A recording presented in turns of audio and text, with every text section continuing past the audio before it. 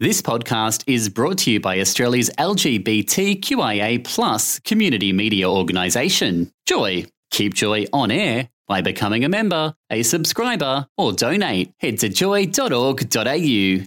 Joy, a diverse sound for a diverse community.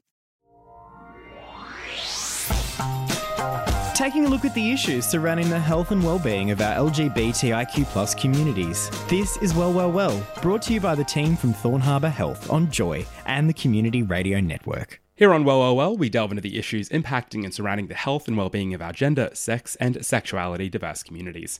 I'm your host, Jack Ranjanen, and this week we're continuing our exploration of positive ageing for people living with HIV in light of SAMESH's Positive Ageing for Positive People workshop series in Adelaide. We're joined by Robyn Lierton from ECH to speak about ageing well at home, building capacity for carers to better support people living with HIV and our LGBTIQ+ communities, and more. That's all coming up this episode on Well. You're getting well with the team from Thorne Harbour Health. So my name's Robyn Lierton, and my role is Diversity Manager at ECH. So I look after all of our programs related to primarily 4 diverse communities we focus on. So LGBTI community, Aboriginal and Torres Strait Islanders, people living with a disability, and people from culturally and linguistically diverse communities. So we're a Rainbow Tick organisation, so I head up our Rainbow Tick accreditation work. We have a reconciliation action plan, so head up our work in the RAP.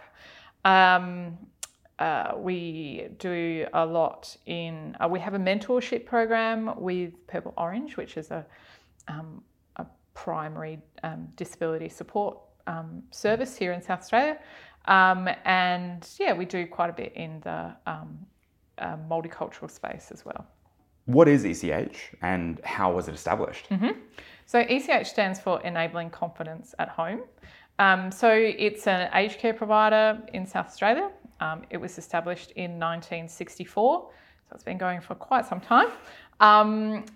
Primarily to provide affordable accommodation for war widows. So it was started by 2 men who wanted to, they saw a need for war widows who were struggling to find affordable accommodation. So since that time, we now are the largest provider of retirement living accommodation in South Australia, but we also run home services and wellness centres for older people in South Australia. What was, when and how did that shift from supporting primarily war widows to ageing South Australian communities? I think it was a gradual response. Obviously, people who need to access affordable accommodation are ageing, and so it sort of made sense to start to increase our response to older people. Yep. We used to have residential care accommodation as well, but we divested of that 8 or 9 years ago to really focus on supporting people at home up till and including death. So we saw that people don't want to go into nursing homes. It's not where they want to end their life. They want to end their life at home. So we provide all of our resources to enable that to happen as much as we can. Part of those services come out of ECH's wellness centres. Tell me a little about the centres themselves and what those services are. Sure. So we have a number of wellness services across metropolitan Adelaide, as well as down at Victor Harbour as well. Yep. Those centres provide a range of allied health services, so speech pathology, dietitian, podiatry, physiotherapy, a range of exercise and fitness classes, and massage therapy. For ageing South Australians at home, are the majority of the services from ECH coming out of those wellness centres, or how does that support manifest? Yeah, so the wellness centres primarily focus on the allied health services, and then we have our home service teams that provide both case management. They support people who have a range of funding options, so home care packages, who are on the Commonwealth Home Support Program, or who pay for it themselves. So they generally run out of our home service sort of centres, and they provide our home services provide a whole range of assistance for people in their homes. So anything from housekeeping, so general cleaning, through to help with meal preparation, personal care, so showering and dressing, through to shopping assistance, social support. So really providing, and one of the most important things is clinical care. So we have our own registered and enrolled nurses that support people with their medication management, wound care and things like that. Cool. So everything that people need to stay at home. Is there much in the way of, I suppose, potentially for carers or villagers or for other sector partners around capacity building so that the different diverse communities that you work with are better understood and better supported through those partners? Yeah, sure. So one of the services, well, the only service really that I manage is an LGBTI specific service called LGBTI Connect.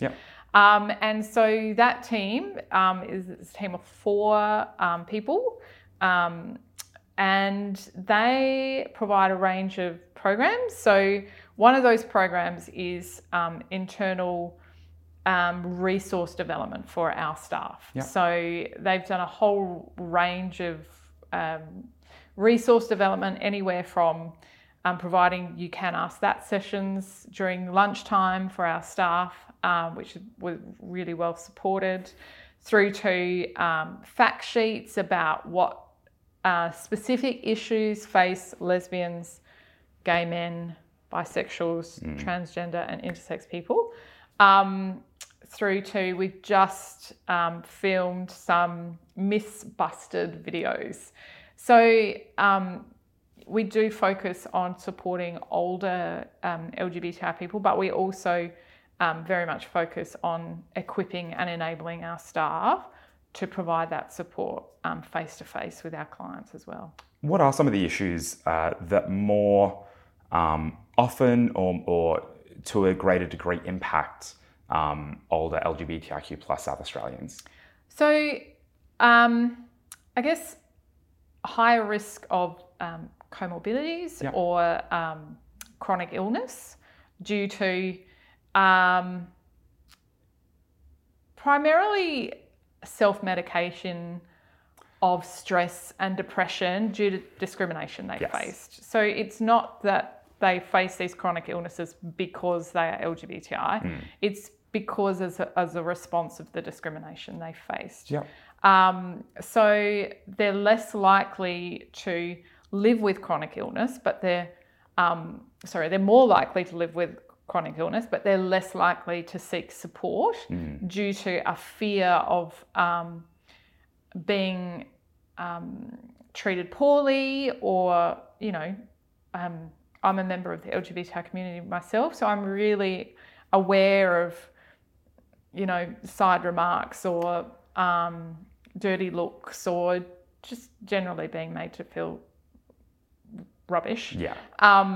So people are wanting to avoid that as much as possible. So they're less likely to reach out and ask for support. So living with chronic illnesses, but also one of the major issues that we see people face is loneliness, social isolation. So we've had quite a number of people who've reached out whose their partner has passed away and they've lost contact with the LGBTI community, and they're lonely and they don't know how to get back into the community.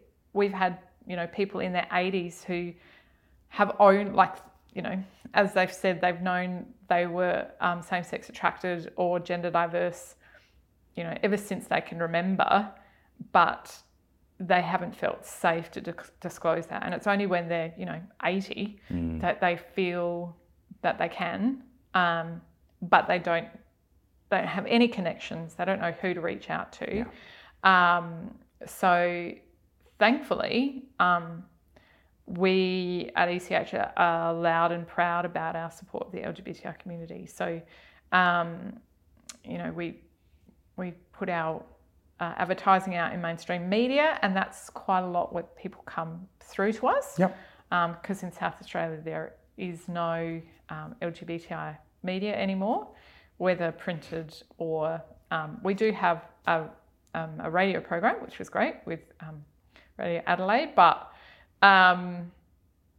more and more we're seeing people reach out to us through mainstream media because, just generally they're lonely.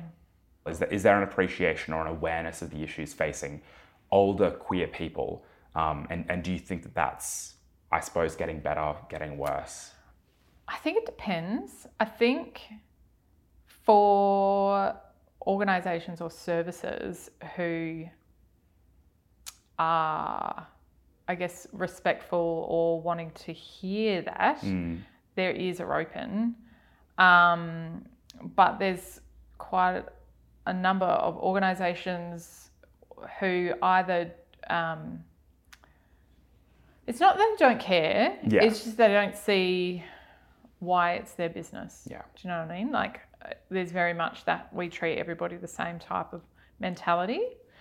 Yeah. Yeah. So there are an increasing number of organisations who are wanting to get more educated or resourced about older LGBTI people, but it's very slow. So we were the first aged care provider in South Australia, only the second organisation in South Australia to get Rainbow Tick accreditation in 2017. So it's taken a long time. And I think there's still only 3 or 4 organisations in South Australia. So it's not like the eastern states where it's quite well known. It's still gaining recognition here. So there's only one other aged care organisation in South Australia that I know of that has Rainbow Tick accreditation. And as I said, there are some other providers that are sympathetic, but generally I think there's a bit of apathy about it, really. People don't see the relevance, which I don't think... There's arguments both ways in terms of, I think there's a sort of a desire for LGBTI people to become part of the mainstream, but that also, goes back to the treating everybody the same. There's no recognition of the fact that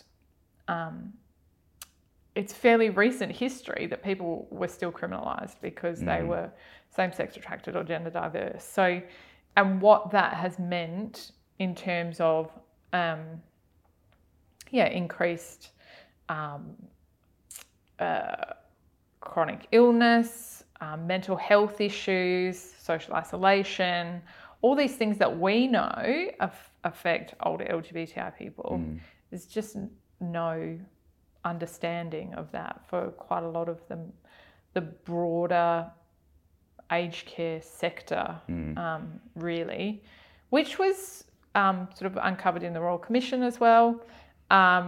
So there's still a lot to work to do in the aged care system in general, I think. As someone who didn't go through the Royal Commission into aged care, and given you work in the sector, I imagine it was very much your business and of your colleagues as well. Were there any, I suppose, signs of hope or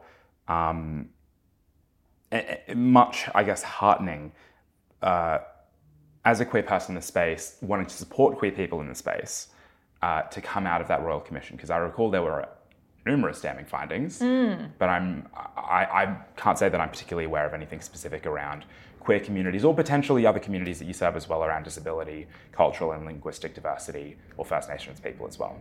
Look, I haven't seen anything in terms of physical resourcing for either the aged care system or the sector to increase education for staff or anything like that. I think LGBTI people were sort of made a special needs group under the Aged Care Act some years before the Royal Commission.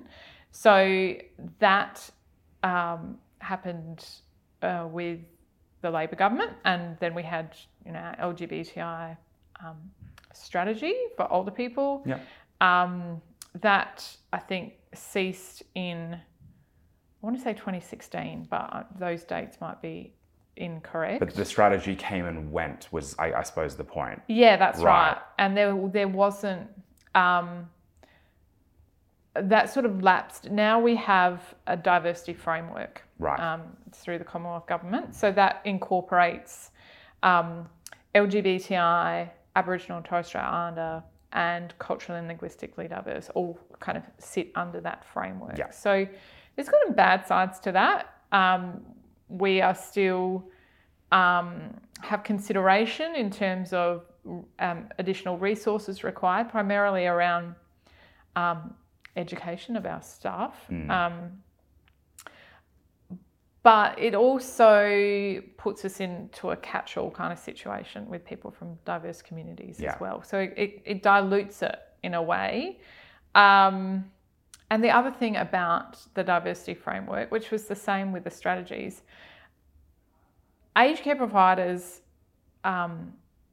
there's no compulsion to follow that framework. So it's not connected with the quality standards. There's no obligation there. There's no obligation. So as I said, people who, like organisations who are already sympathetic, use that framework to, develop their service provision.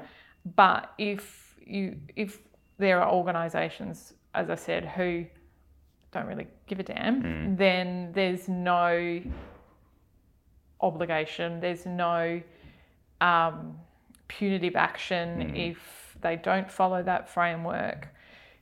In the quality standards, it is related to customer dignity and choice. So aged care providers are supposed to provide recognition and support of people from diverse communities. But it can go that from doesn't always just written on paper, yes, we know they're around, to the high level support. What issues do you feel, and there may well be some overlap there with other sort of diverse communities, including LGBTIQ people, what are some of the issues that I suppose face PLHIV in South Australia? How does ECH support them, and how are you hoping to help them through the workshop that you're going to be appearing as part of? So what we know of people living with HIV is that there's even higher risk of comorbidities and chronic illnesses. They're ageing faster, cognitive decline related to HIV. So once again, even more likely to need services, but due to stigma around HIV, even less likely to seek support. So there is obviously the SAMESH. We did have some other services for people living with HIV, but there's a general decline in funding. So we're seeing people who need support, but there's not necessarily the funding to support. So we have a number of people living with HIV who come along to our social programs. So we run a range of social support programs for LGBTI older people. So we've got a monthly sort of activity-based, so excursion-based program. We have a one-on-one type home visitors program. We run a trans and gender diverse coffee catch-up. And we run like an art gallery group as well. So we have a number of people living with HIV who come along to those social programs. Yep. We also link quite heavily with our onboarding staff at ECH. So the care coordination team that are responsible for doing assessments and bringing new people into our services. So we assist quite a lot if they have questions about the LGBTI community or specific needs, such as people living with HIV. But we're really happy to sort of get on board and help with the Positive Ageing Fellowship Grant with SAMESH. Yes. Like we know, as I said, we know that people are living at home in quite vulnerable situations and don't necessarily know what support is out there to enable people to stay at home. Yeah. The fear of ageing is quite considerable for people living with HIV in particular. Yeah. Particularly going into a nursing home or residential care type situation can be terrifying. So it's really important that people understand that there is a lot of support that they can access in their own home. They don't have to go into a terrifying situation away from their home or where they feel safe. So yeah, just that awareness raising for people around what home services are available, also some, re-enabling services. So our wellness services, exercise classes to keep them fit and healthy, Yep. But also our clinical care as well. So our clinical team are well aware of a range of chronic illnesses, including chronic illnesses specific to people living with HIV, and they provide really excellent support.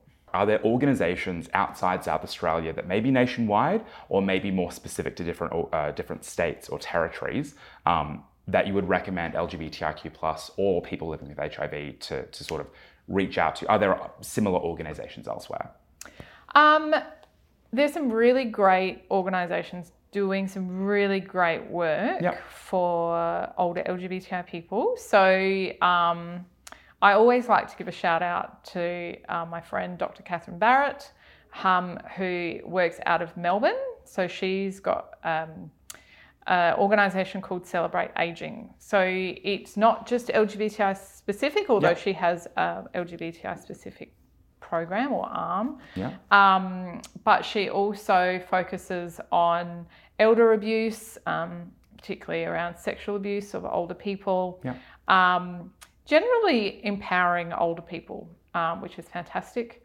Vows Cafe, also Melbourne-based, offers a range of resources and tools. That are accessible online? Yes. Yeah. So if people just Google Vows Cafe, they'll be able to find that information. They provide some really great resources for aged care providers who are wanting to know more about how to support older LGBTI people who don't know where to start. So they're a really great organisation. Gray, GRAI in Western Australia, they're a really excellent organisation, provide a range of social programs for older LGBTI people, a range of resources for community members as well. Obviously, in the eastern states, there's ACON. So there is a range of organisations that are LGBTI specific, which is great. In South Australia, ECH works quite closely with, in particular, two and a third to a lesser extent, other organisations who provide a range of programs for LGBTI people. So specifically LGBT older people. So that's COTA SA, so Council of the Ageing. They have a Rainbow Hub program, and they also run Silver Rainbow training for aged care providers. And And that is a peer-led program. So LGBTI people aged over 55 run that program. So it's a really great program. And also the Catalyst Foundation here in South Australia. They run a number of social groups for LGBTI people as well. And we also work quite closely with United Communities, who run a program called Befriend. So that's the longest running LGBTI program in South Australia. Been running for 28 years. And they run sort of mentorship type program for newly identifying people of whatever age. It's not age specific. So they're 3 really great programs here in South Australia as well. Cool. If people want to find out more about ECH, where can they go? So if people want to know more about ECH, they can get onto our website, which is ech.asn.au, or they can call our customer service line, which is called Member Connect, on 1300 275 324. Cool. Robyn, thank you very much for your time. Thank you, Jack. Thanks for listening to Well, Well, Well, supported by Thorne Harbour Health on Joy and the Community Radio Network. For more LGBTIQ plus health and wellbeing and much more, check out Thorne Harbour on social media at Thorne Harbour or via the website thorneharbour.org. Thanks for listening to another Joy podcast brought to you by Australia's LGBTQIA plus community media organisation, Joy. Help keep Joy on air. Head to joy.org.au. Joy, a diverse sound for a diverse community.